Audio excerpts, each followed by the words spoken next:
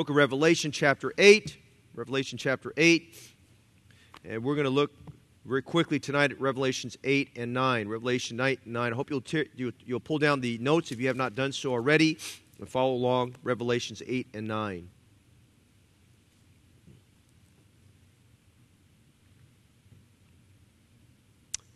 If you're standing for the reading of the Scriptures, hope you'll read aloud at home and get familiar with these words. And our goal in prayer, really, during this series is that you really just become very familiar with the book of Revelation and not be afraid of it. Not let the symbols and the judgments to come cause fear in your heart. And we pray that as we go through Isaiah, it gives you better understanding through Isaiah, and seeing Christ all over Isaiah. And the Lord would just encourage us during these last days. You know, some people think, you know, this could be the last generation of Christians that really going to make an impact on this world before Jesus comes for us. And so we want to make the most of it. Revelation 8, verse 1.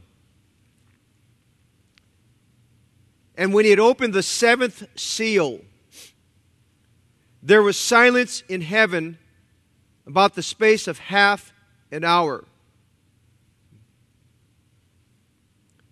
And I saw the seven angels which stood before God. And to them were given seven trumpets. And another angel came and stood at the altar, having a golden censer.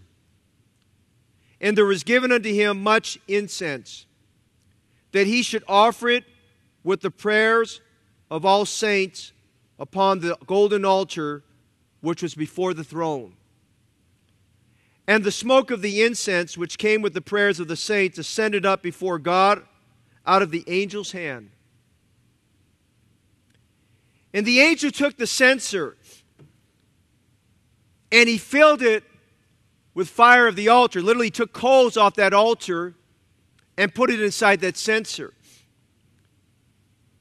Now we just saw in verse 3 and 4 a remarkable scene in heaven. I'll talk about in a moment.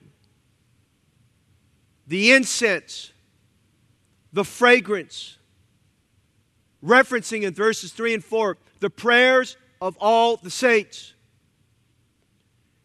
And this censer filled with the fire off that holy altar. The Bible says in verse 5, he cast it to the earth. He cast it to the earth. Now I want you to watch this before I keep reading. This sets the stage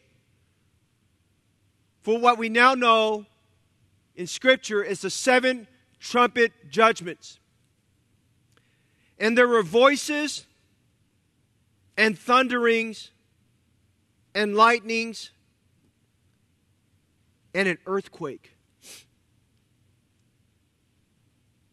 And the seven angels which had the seven trumpets prepared themselves to sound. The first angel sounded. There followed hail and fire mingled with blood. And they were cast upon the earth, and the third part of trees was burnt up, and all the green grass was burnt up. And the second angel sounded, and as it were a great mountain burning with fire was cast into the sea. And the third part of the sea became blood. And the third part of the creatures which were in the sea and had life died. And the third part of the ships were destroyed.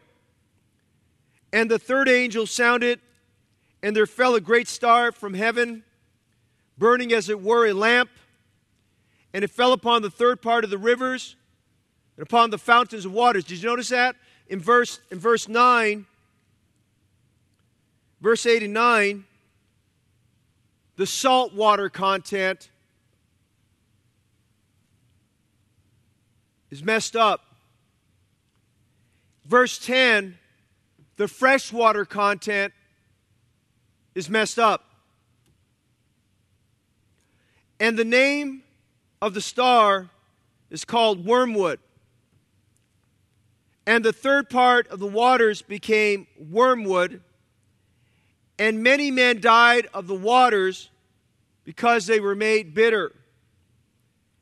And the fourth angel sounded, and the third part of the sun was smitten, and the third part of the moon, and the third part of the stars, so as the third part of them was darkened, and the day shone not for a third part of it, and the night likewise. And I beheld and heard an angel flying through the midst of heaven, saying with a loud voice, Woe, woe, woe to the inhabitants of the earth by reason of the other voices of the trumpet of the three angels which are yet to sound. What they were saying in verse 13 is that the worst is still to come.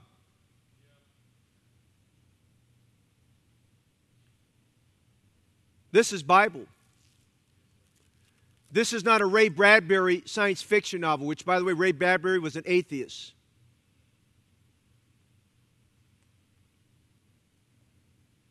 This is not a Stephen King horror story. This is God giving us a vivid description of an apocalyptic time. If you're not saved, and Jesus comes for us tonight, and one trumpet, the main trumpet we're listening for, sounds. The dead in Christ will rise first, and we which are alive remain shall be caught up together to be with them in the air. If you're not part of that, you're going to go through that 7 years of tribulation. If you even make it. If you even make it. This evening we want to look at the sound of the trumpets this evening. May God help us this evening to be fearful and mindful and prepared. Father, bless your word tonight in our hearts. Thank you for what's been read. Use it in our lives tonight. Make us better Christians, we pray. In Jesus' name, amen. You may be seated.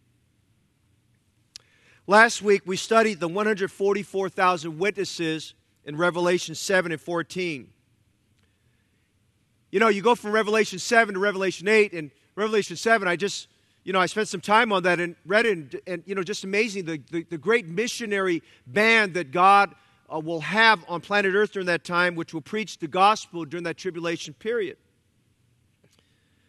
In Revelation, we see a series of sevens that are used.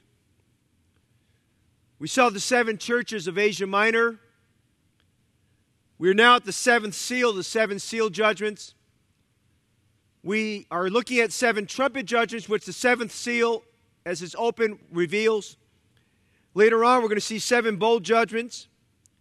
In the 7 seal judgments, we see a world ruined by man. In the 7 trumpet judgments, we see a world ruled by Satan. And in the 7 bowl judgments, we see a world rescued by God. 2 things mark Revelations 8 and 9 as we look at these 7 trumpets. We see calamities, and we see unprecedented demonic activity. Literally, as we look at a portion of chapter 9 tonight, hell is broken loose. Literally. And the demonic activity that is described here is nothing short of frightening. Notice tonight, 7 trumpets given to 7 unique angels who are going to sound them one by one. Notice in verse 1, the first thing we see tonight is a pause. A pause. A moment of silence. Years ago, I was making a visit on a family, and the oldest son is a good member of our church. He was just probably a high schooler at that time, I think. 3 younger siblings, and it was nothing short of a zoo in that house. The siblings were just, they were wild. I mean, it was a zoo.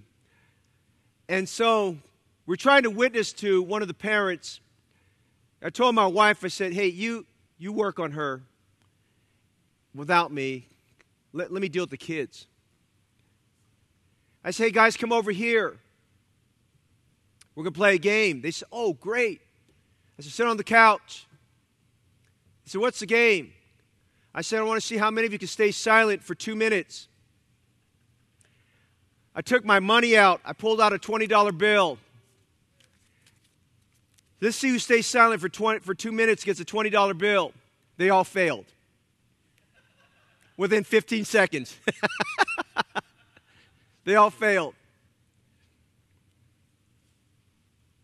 You ever been in a classroom? Your teacher said, shh. Let's be quiet. 1 second goes by. 5 seconds goes by. No big deal, right? 30 seconds goes by. A minute goes by. You know, after 1 minute, it gets a little bit uncomfortable, doesn't it? Moment of silence. You men who are married know this. You men who are married know this. You say the wrong thing to your wife. Amen. And she goes silent on you, you're in trouble. You're in trouble. The only thing worse than that is capital punishment. Amen? Yeah. And when he opened the seventh seal, there was silence in heaven. About the space of half an hour. You think about that for a minute. This is the first and only time in Scripture there is silence in heaven. I want you to understand something. When we read chapters 4 and 5, heaven is a place with a lot of activity, voices, and singing, and worship, and praising God. I mean, it's a place where there's just a lot of wonderful activity there. But when the seventh seal is open, there is silence for the space of half an hour. Not a sound. Not one sound.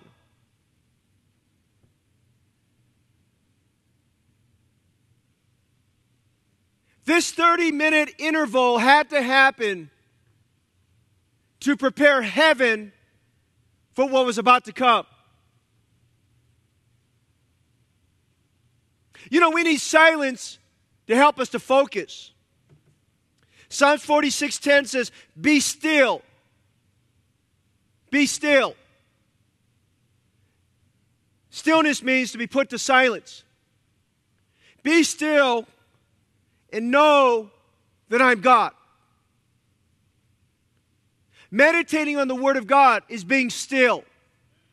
You cannot purposefully meditate on God's will unless you remove all the distractions, get rid of that cell phone, all the distractions that come, and you think and let the Holy Spirit be your teacher. Be still and know that I'm God. I will be exalted among the heathen. I will be exalted in the earth. Listen to Mark 4:39. And when he arose and rebuked the wind, he said unto the sea, notice, peace, be still. There was calmness. There was no sound.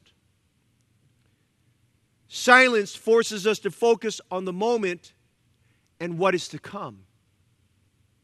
We get our thoughts collective where there's silence. Our heart is prepared where there's silence. The purpose of silence is to help us to focus. But notice in our passage, the purpose of silence is to cause us to fear.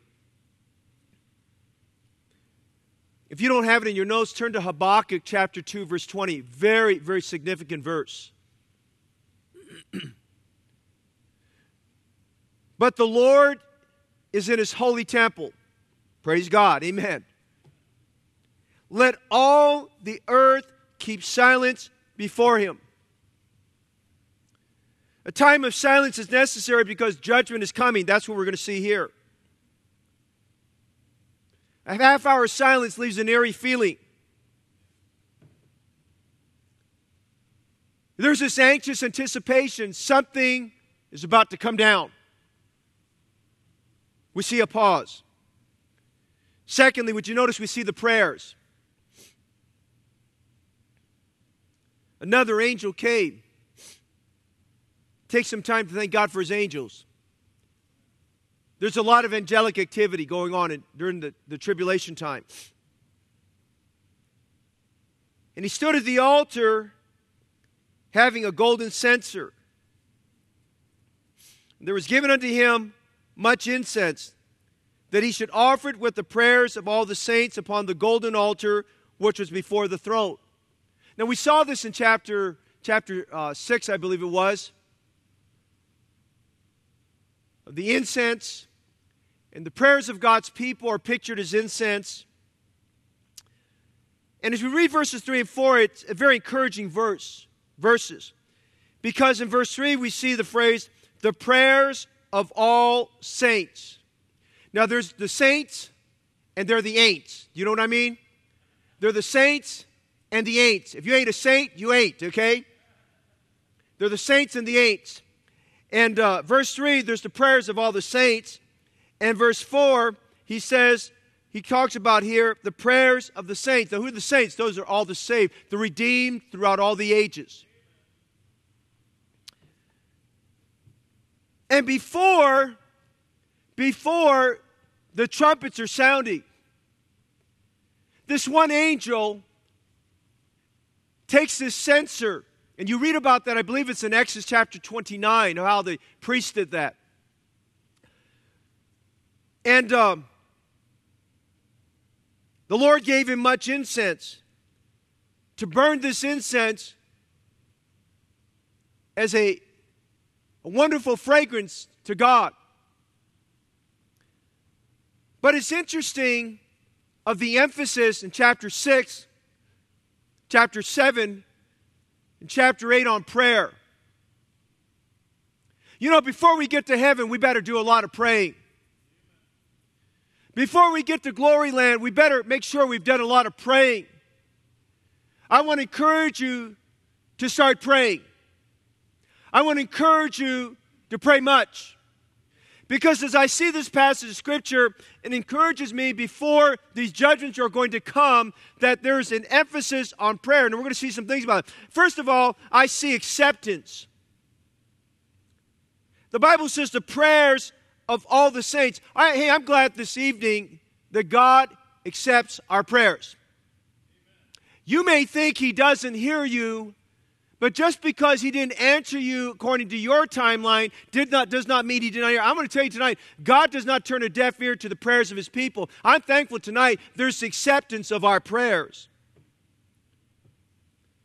You say, well, I'm nobody. No, you're somebody to Jesus.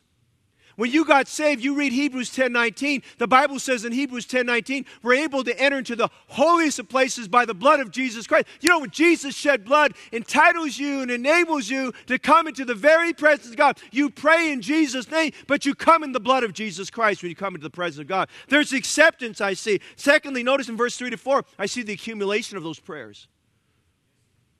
I see acceptance in those prayers, but I see accumulation. Notice he says there, with him the prayers of all the saints. One of my blessings the last several weeks as we've done these HBC cares, drop-offs, these hospitals and places.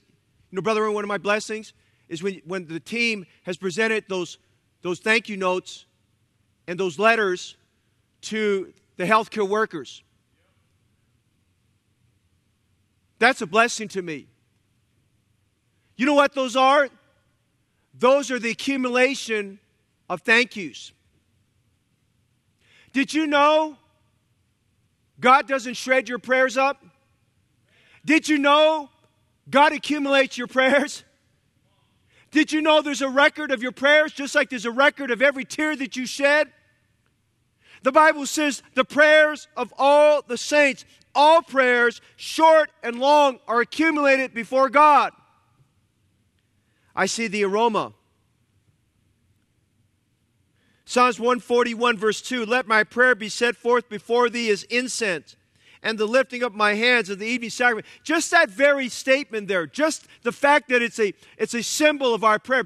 Incense itself. Listen, our prayers are holy. I will that men pray everywhere, lifting up holy hands, without wrath, without doubting. Hey, if you're angry, don't pray. I said, if you're angry, don't pray. You've got vengeance in your heart, don't pray. Without wrath, without doubting. He was given much incense. God loves our praying, man. There's the aroma. You say, wait a minute. I want you to notice something. Go to Ephesians 5:2. And it tells us something wonderful. It says, walk in love, even as Christ has loved us, and has given himself for us an offering, savor unto God. Did you know that incense and our prayers represents that incense, represents the total worth of Jesus Christ? He's a sweet-smelling savor unto God. It represents the death of Christ. I mean, I don't know about you, that's powerful. That is powerful to think about our Jesus, the incense. It is representing the wonderful, wonderful worth of Jesus Christ in our praying. You see, when we pray, we have two advocates. We have an advocate in heaven, Jesus Christ the righteous.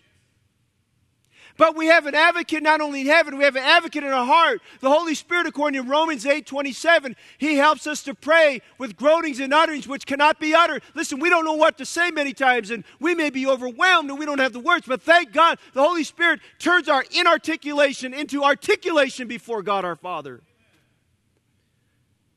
I see the abundance. I see the abundance. Notice again, he says that he should offer with the prayers of all saints upon the golden altar, and the smoke of the incense which came with the prayers of the saints.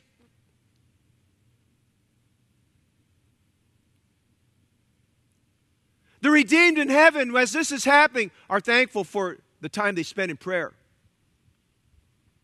This is a good time for a lot of us to read E.M. Bounds again. And that section about mighty men of God, like John Payson, who wore grooves into the hardwood floor where he prayed 2 hours a day. I'm not much of a Martin Luther fan. Martin Luther was a Protestant, but I'll tell you one thing about Martin Luther, he did pray. And there's a story that he sensed the satanic presence in his room as he prayed, Satan pressuring him. And one time he felt it and he rebuked the devil and took an ink blotter that he had and he threw it. And they said literally the ink blotter hit right on the wall and stained it. And they left the stain there as a reminder that he was in battle, laboring fervently in his prayers for God's people there. Hey, it reminds you, I can tell you about saints of God like David Brenner and John Praying Hyde and people like that and Hudson Taylor who prayed. Listen, we ought to do more praying and not less praying.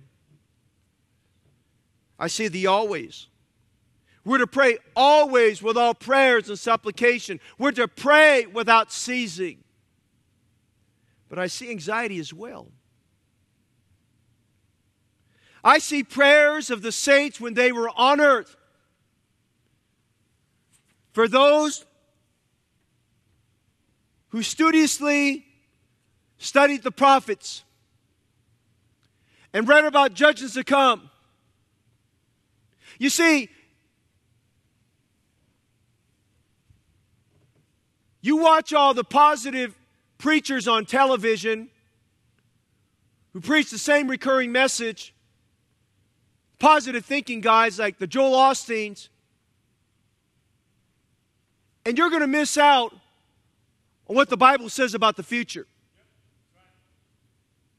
Real Christianity.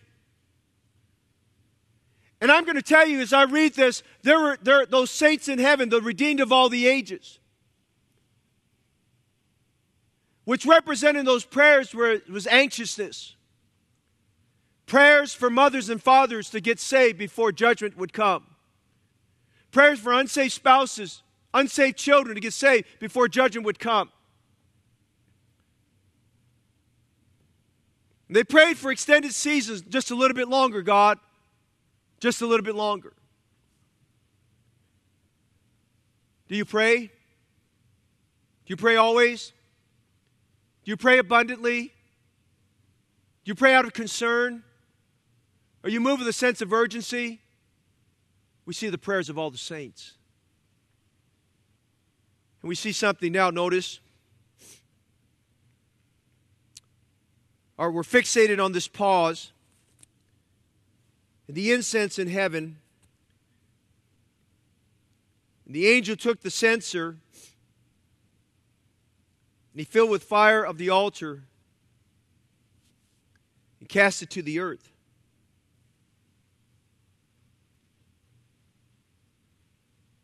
You know that prayer Jesus gave as a model in Matthew chapter 6? Thy kingdom come, thy will be done on earth as it is in heaven. I pray that many times. Do you know what he's really talking about there? He's talking about judgment to come. That's God's will. Because the inevitable is God has an extended season. We're in this age of grace right now. God has an extended season for those without Christ to come to Him. But the time will come when the age of grace will close. When the age of grace closes and the church is removed, listen, it becomes an age of judgment.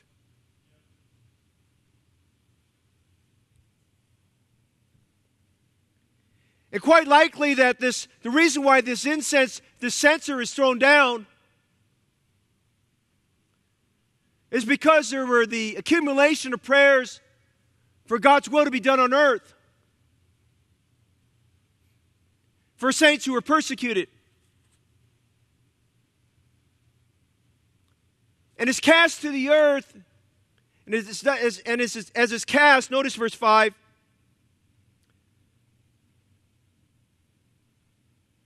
The Bible gives us a number of things that are a warning to planet Earth.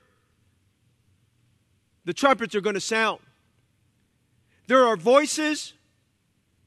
There are thunderings. So if you would, if we get to before verse 5, we have the stillness before the storm. The calm before the storm. We read about that previously. And he said there are voices and thunderings and lightnings and an earthquake. There's a great shaking.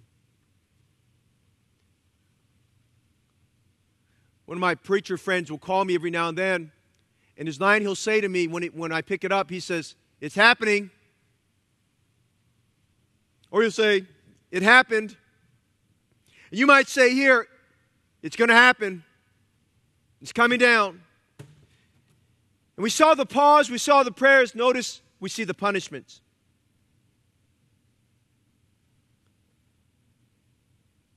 The casting of the censer means there's no more praying. Prayer time's over. Judgment's coming. The storms and calamities are being unleashed. Notice, first of all, in chapter 8, verses 6 to 12, we see the disasters. 4 trumpets are sounded. We see a series of 1/3 descriptions. 1/3. We're going to get into this a little bit tonight. Notice the first thing we see in verse 7. Is we see a fiery storm. That's not in your notes. We see a fiery storm. The first angel sounded, he blew the trumpet, and there followed hail and fire mingled with blood. Now we saw something like that there in Exodus chapter 9. On the 7th plague that God sent through Moses, where hail and fire came and did havoc on all of the wheat and the grain and everything there, all the plant life there in Egypt. And the Bible says here that he sounded it, and as he sounded, I'll tell you what I think this is. I believe that this was probably a nuclear explosion in the sky at whatever altitude, I don't know, only God knows. A nuclear explosion that disrupted the elements and caused a great cataclysmic geostorm. It's a geostorm. Hail and fire. And when it says blood, the likelihood is there could be a radioactive fallout from that.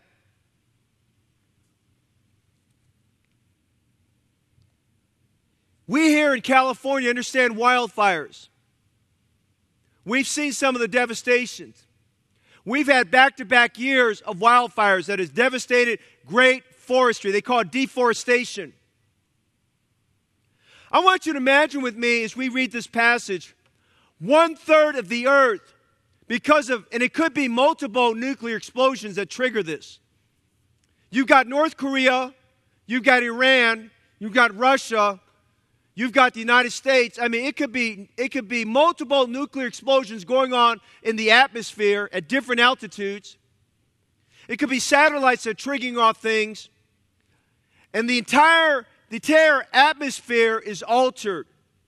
I remember one year we went on a missions trip to China. We're in Beijing, and the sky was very eerily red. And I'd asked somebody, is this because of the sandstorm from the Gobi Desert? They said, no, the Chinese government had been seeding the clouds to get it ready to produce their own version of rain. People can mess with the elements. And sometimes messing with it alters what God had in mind. Wildfires are very devastating. And the Bible says here in verse 7, 1/3 of the trees were burnt up, and all the green grass was burnt up. Now, it could be accidents. It could be nuclear fallout. It could be the aftermath of wars. But I want you to read that with me. Look what's happening here. 1/3 of your trees, 1/3 of your grass. What's getting burned up? Well, number one, let's think about oxygen levels, carbon dioxide levels. It's all messed up now. Think about the plume of smoke in the air. Think back with me last year, or even 2 years ago, when those wildfires north of us were out of control. And remember, our sky was eerily red. And remember the thickness of the smoke. And remember how many of us started buying N95 masks, not realizing we'd be keeping them a little bit longer, amen? And remember the difficulty in breathing and the air quality report, which a lot of us probably never paid attention to. We're looking at it every day. What's the air quality report? And the numbers were way off the chart. They were triple digits. And we were told to stay inside. But think with me, as 1/3 of the trees and the grass is burned up, think with me what happens to our food supply. Think with me about farms that are burnt up. Think about manufacturing processes that are burned up. I'm just saying today, we see hail and fire mingle.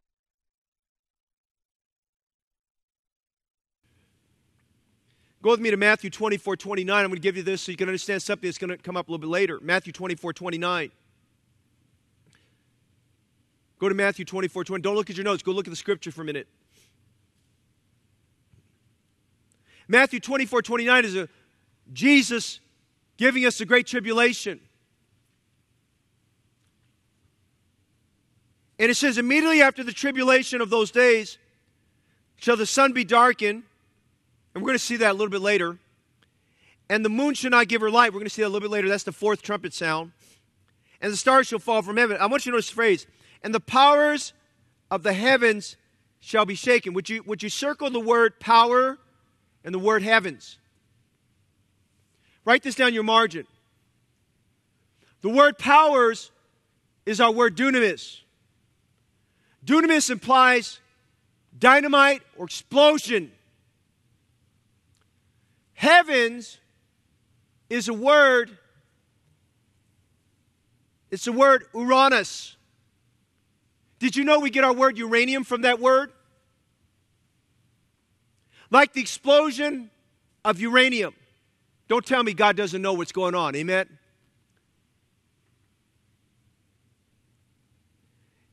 What happens there is like an explosion of uranium that puts the earth and the atmosphere completely in imbalance.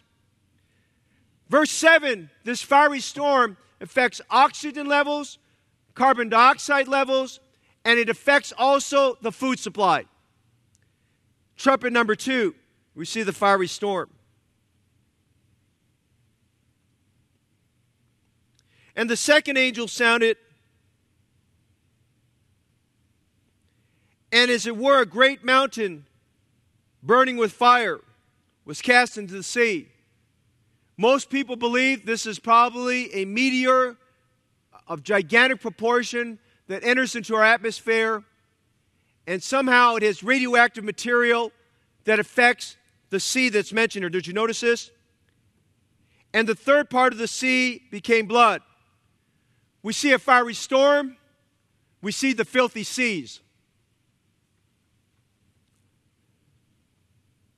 The waters turn into the color of blood. Well, we saw that when God did the very first plague on the Nile River and the water supply around that.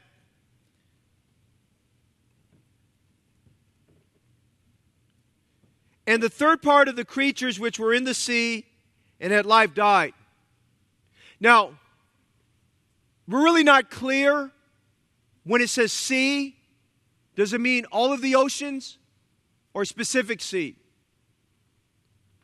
I hold to the position, and I could be wrong, that it could be specifically talking about the Mediterranean Sea because of the proximity where John was at. And if you look on a map where the impact of all the nations of Africa and Europe, and they're on the Middle East, and they're also there on Asia. You go to the Mediterranean Sea, and all of those continents that are surrounding it are greatly dependent upon the fish of the ocean to sustain their economies. You ever buy fish and they advertise it being sustainable? Sustainability is destroyed right there. And the Bible says that it's this great meteor, if you would, this flaming meteor that's got radioactive gases and things of that nature, comes into that sea. It destroys all sea life. Not all, but 1/3 of the sea life, and that's a lot. And a third part of the ships were destroyed. I did a little research on that. I said, well, what about if it's the Mediterranean Sea? Well, think with me for just a minute. They say there are 50,000 merchant ships at any one time in the Mediterranean Sea by itself. You just think about that. Have you been on the freeways lately? Have you noticed the number of trucks on the freeway? The logistical supply chain that is up and down our freeway system, it's pretty scary the number of trucks that are out there right now. Because they're busily trying to get from destination to destination to get their deliveries done. And if you can imagine with me, the Mediterranean Sea, if there are 50,000 merchant ships there at any one time, that's a lot of ships. That doesn't include privately owned fishing vessels. And then on top of that, listen to this, then on top of that, the U.S. 6th Fleet is stationed there. 10 ships, 130 aircraft, 9,000 personnel represented. That's just our fleets on the 6th Fleet. Imagine with me all the commercial ships, oil tankers, cargo ships, and naval fleets. Listen, the entire shipping logistics is turned upside down. 1/3 of the cargo ships and oil tankers are turned upside down. Whatever goes on there, it's a maritime nightmare there. There's a filthy sea. The waters are polluted. When that meteor hits, there is a tidal wave of such epic proportion, it flips everything over. You say it could happen. The Bible says it's going to happen. There's a fiery storm. There's a filthy sea. Notice the fallen star. And the third angel sounded, and there fell a great star from heaven, burning as it were as a lamp.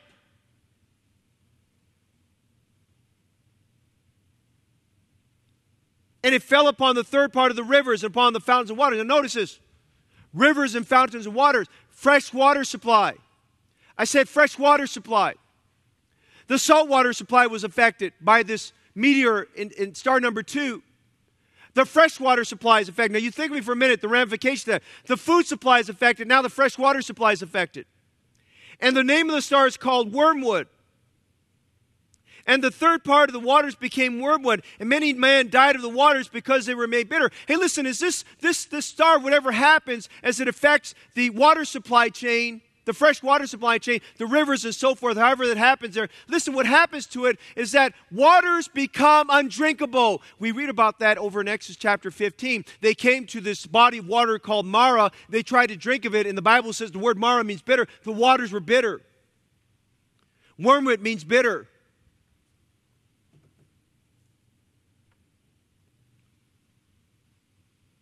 There is a small percentage of all the water that's in the world that is drinkable water.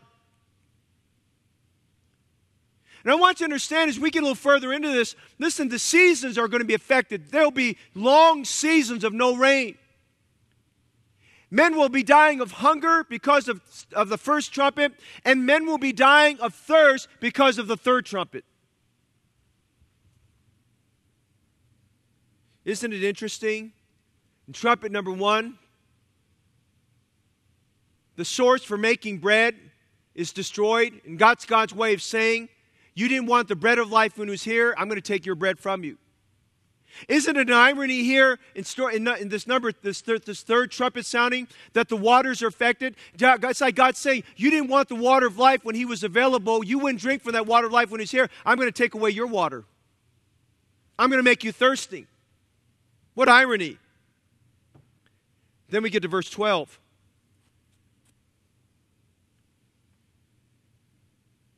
We see the failing sun. And it could be because of what happened in the first 3 trumpets. This fallout, the burning away of the ozone,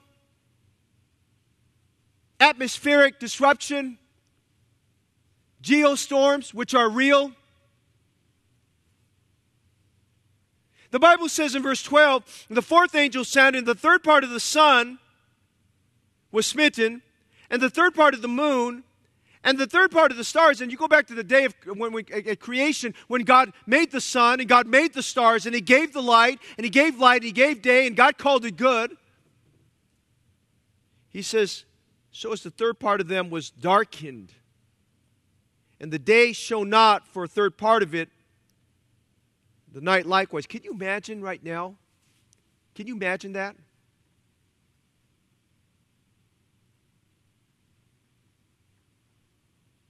One third of day and night will be completely darkness. Darkness covered the earth. Darkness covered Jerusalem, if you would, when Jesus was on the cross at that 6th hour. And I want you to imagine the horror of great darkness upon the earth. And again, as I mentioned, you go back to Matthew 24:29, the powers of the heavens. John, in his mind, he's trying to, process this. I don't know about you, that's a lot. And he did process it. And he recorded it exactly as God gave it to him. And before he could really sit down and really sense it, notice verse 13. Verse 13 now brings us to 2 more judgments, 2 more trumpets. And I beheld and heard an angel flying through the midst of heaven. Now, some say that the translation here is an eagle. If that's so, that's the last of the beasts that are speaking. We read about Balaam's donkey that spoke. And I heard an angel flying through the midst of heaven, saying with a loud voice, woe, woe, woe. Notice he's saying, this is not the worst of it yet. This is not the worst of it. And you underline that phrase is recurring through the tribulation period. The inhabitants of the earth sometimes is referred to as earth dwellers. That means everyone who's on planet earth who will have received the mark of the beast.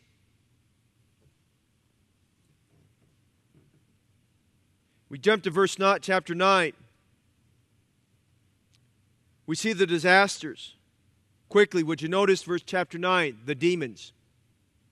The demonism. And he says in verse 1, I saw the 5th angel sounded, and I saw a star fall from heaven unto the earth. And to him was given, that fallen star is Satan. And to him was given the key of the bottomless pit. Many believe that goes right down to the core of the earth. And he opened the bottomless pit. All hell is going to be broken loose. Remember, Jesus holds the keys of death and hell. And he opened the bottomless pit, and there rose a smoke out of the pit, and the smoke of a great furnace. And the sun and the air were darkened by reason of the smoke of the pit. And there came out of the smoke locusts upon the earth, and unto them was given power, as the scorpions of the earth have power. Now watch what happens here. We're going to see demonic activity that's unprecedented on planet Earth. Now it was bad during Noah's time, but it's going to be really bad during the tribulation time. Let me give you some descriptions about these demons. What you notice first of all in verses 1 to 3 and verse 11, these demons are hellish. They're right out of hell itself. The Bible tells us that they came out of the bottomless pit. If you go to 2 Peter 2:4, it's described there as that place of darkness where the angels that are chained in darkness are gone. We call it in the Greek word the Tartarus. These demons are unleashed.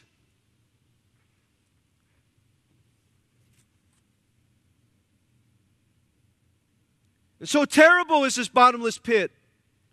Smoke came out of it.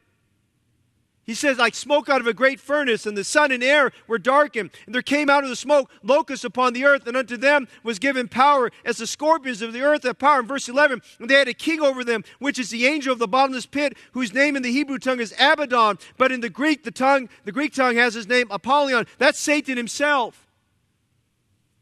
These demons are hellish. Hey, get off of Harry Potter. Get off these demonic channels. Don't play with the Ouija. They're real. These demons are hurtful. They're given power. In verses 3 to 6, the scorpions of the earth have power.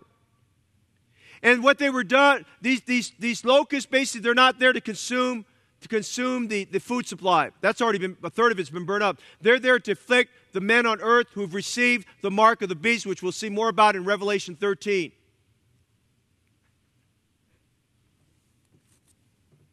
And to them it was said in verse 5, it was given that they should not kill them.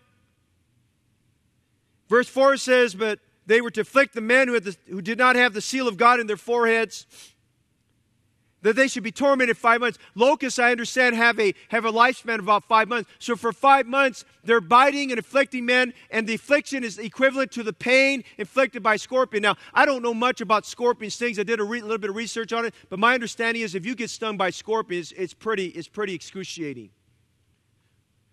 And the description here of these men, the Bible says, their torment was the torment of a scorpion when he striketh the man. Notice verse 6, and in those days shall men seek death, and shall not find it, and shall desire to die, and death shall flee from them. That's an astounding statement. When they get stung by these scorpions, men want to die. They don't want to live. They're going to try to find ways to take their own lives, and it won't happen. It's not going to happen. They're going to be tormented for that period of time. 5 months.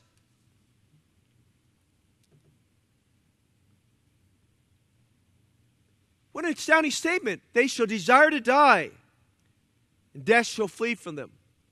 They can't overdose. There will be no self-inflicted wound that will take it away. No matter whatever they can think of in their mind to do, they're going to be tormented. These demons are hellish. These demons are hurtful. These demons are hideous. Verse 7 says, the shapes of the locusts were like unto horses prepared unto battle. And on their heads were crowns like gold. And their faces were the faces of men. And they had the hair as the hair of women. And their teeth were as the teeth of lions. And they had breastplates as it were breastplates of iron. And the sound of their wings was as the sound of chariots of many horses running to battle. Listen, they're hideous in appearance. People will try to run from them and they can't escape. Their power was to hurt men for 5 months. They're so deceptive. Men will think that they're harmless at first, and then they're going to realize they need to run. And these demons that are running loose in the form of locusts, they are defiant. They're broken loose. There's no head to protect anyone. Anyone who does not have the mark of God on their head, they're going to be subject to be stung. I imagine that every man will be stung. Verse 11, these demons have a high hand. We saw that earlier. The name of the king of these demons is Apollyon. Apollyon means destroyer. Satan is the author of death. He's a murderer from the beginning. Notice in verses 14 to 21, we see that these demons are hitmen. They are murderers. They are sent. They come out of hell for one reason. There's a different group of angels that come out now. And we see the sixth angel has a trumpet, and he sounds that trumpet. We've seen the fifth trumpet, these locusts that come out. Now we see the sixth trumpet. Now men have been tormented by this fifth trumpet. On the sixth trumpet, we're going to see a large proportion of men that are going to die. And he said in verse 14, loosen the four angels which are bound in the great river Euphrates. These demonic angels have been bound there. Just like those angels we talked about in 2 Peter 2:4. And the four angels were loosened, which were prepared for an hour and a day and a month and a year for to slay the third part of men. What that basically tells you, there is an appointed time. May I remind you this morning, there's an appointed time. God does things by appointment, not by accident. And thus I saw the horses in the vision, and then the sound on them, having breastplates of fire and of jacinth and in brimstone. And the heads of the horses were the heads of lions, and out of their mouths issued fire and smoke and brimstone. Fathom that. What comes out of their mouth is fire, smoke, and brimstone. Listen, you think about the mythologies about dragons breathing fire. These demons, they're going to be breathing fire and smoke and brimstone. And the Bible says in verse 18, by these three,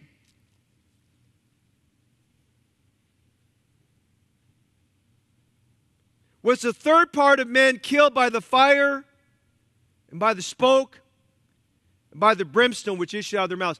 I cannot help but think that may be nuclear fallout. Now, you're going to say I'm a little crazy, but I'm going to tell you something tonight. You need to study Ephesians chapter 6. And it tells us about those hierarchies of evil. We don't wrestle with flesh and blood. And the last of those evils, the highest hierarchy, is spiritual wickedness in high places. That could be very well tyrants and dictators and madmen in control who are going to push that button. Because they're under the influence. And when those four demons come out and they're circling around the earth and they're influencing men, listen, they're going to start pushing their buttons there. And notice the Bible says there in verse 18 that third part of the men on earth are killed by fire. Well, we read earlier about that through all the other things that happen, 1/4 of the world's population will die off. We saw that in chapter 6. Now a third part of the men will be killed by these demons. And verse 19 says, for the power is in their mouth and their tails, for their tails were like unto serpents and had heads, and with them do they do hurt. And the rest of the men which were not killed by these plagues, yet repented not of the works of their hands. So we see a plague right now. It's called COVID-19. We're getting a foretaste of what's going to happen in much more epic proportion. We've seen wildfires that have devastated the California landscape, Colorado landscape, and also the Arizona landscape. Small scale compared to what will happen on planet Earth during the tribulation. And verse 20 is very, very, very, and 21 are very sobering. And the rest of the men which were not killed by these plagues. Now you would think people are dying by these plagues. 1/4 of the men are killed. You would think it would stir people to repentance. You would think the staggering numbers of COVID-19 are stirring people to repentance.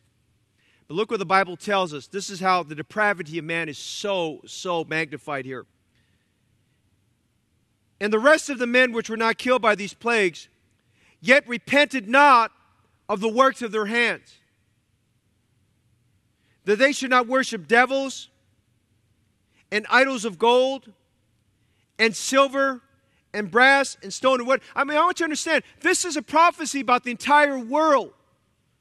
You know why we focus on the 1040 window of the world? There's a lot of idolatry in the 1040 window of the world. A lot of idolatry. We see it right there.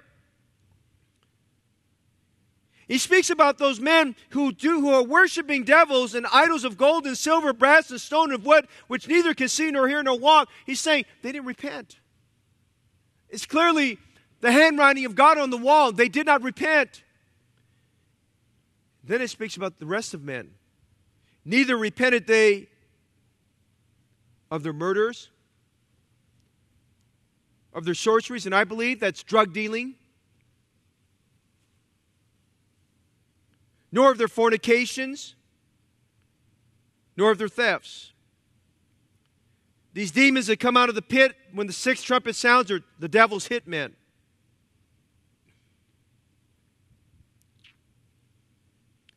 Man, that's tough. There's this pause in heaven. There are the prayers of the saints. There's a punishment upon men. And we stop and think, this is rough.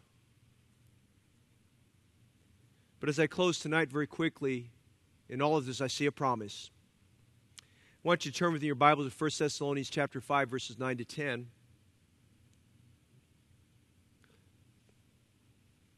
Because we need to get back to the right perspective of right now. Right now. 1 Thessalonians 5, verses 9 to 10. You want to remember these verses. For God has not appointed us. Who's us? That's me and you. Amen. God has not appointed us to wrath. That's why you study this word wrath, especially as we get the tribulation. He's talking about the wrath of God during the tribulation time. God has not appointed us to wrath, but to obtain salvation by our Lord Jesus Christ, who died for us, that whether we wake or sleep, that we should live together with Him. Now I want to focus right now on why we live. Here's the promise. God doesn't want you to go through the tribulation. Praise the Lord. God does not want you to go through the tribulation. God wants you to obtain salvation. God wants you to be saved. Listen, how quickly can this happen? If the trumpet for the church sounds tonight, I'm going up. I've got a lot of brothers and sisters in Christ that are going up in the twinkling of an eye, a fraction of a second. We're going up. We're going to be taken out of this world. God has not appointed us to wrath. I've got a promise for you. You don't have to go through the tribulation. You can go with me to heaven. It's kind of like your car breaking down. You're in the middle of nowhere. You're having to walk a long way to get help. And somebody pulls up in a car. It's a familiar face. And they roll down the window and says, hey, do you want to ride? And you got to think really quickly in a fractured second. Am I going to walk 15 miles to fill up my gas tank or to get a tow truck to help me because I don't have any cell service here? Or I know this person's car. Am I going to take a ride? You know what? I'm going to take the ride. Amen? And I want to encourage you tonight, we're not taking you on a ride, but I do want you to notice this. You want to be ready if Jesus comes. You want to be ready to go up with Jesus tonight if He comes. You don't have to suffer through the great tribulation. You repent of your sins. Call on the name of the Lord to save you. And for whatever period of time God gives us, maybe God will give us a space of grace that's much longer. Just live for Him. Christian friend, I want to encourage you, if you're not really decided for the Lord, live for Him. For me to live is Christ. I said this in another service. You're not living if you're not living for Christ. You don't really know life. It's wonderful to be a Christian. Would you get saved tonight? Would you live as if Jesus is going to come tonight? If I had to choose between Jesus coming tonight and the church reopening, I'd want Jesus to come tonight. Because remember what I said about the model prayer of Jesus in Matthew 6. Thy kingdom come, thy will be done on earth as it is in heaven. Revelation is God's will in heaven that will be done here on earth. You don't have to go through the geostorm. You don't have to die of starvation. You don't have to die of thirst. You don't have to be tormented by those scorpions, those locusts that have scorpion tails. Awful time period. Nuclear peace treaties are not going to stop the production of nuclear armament.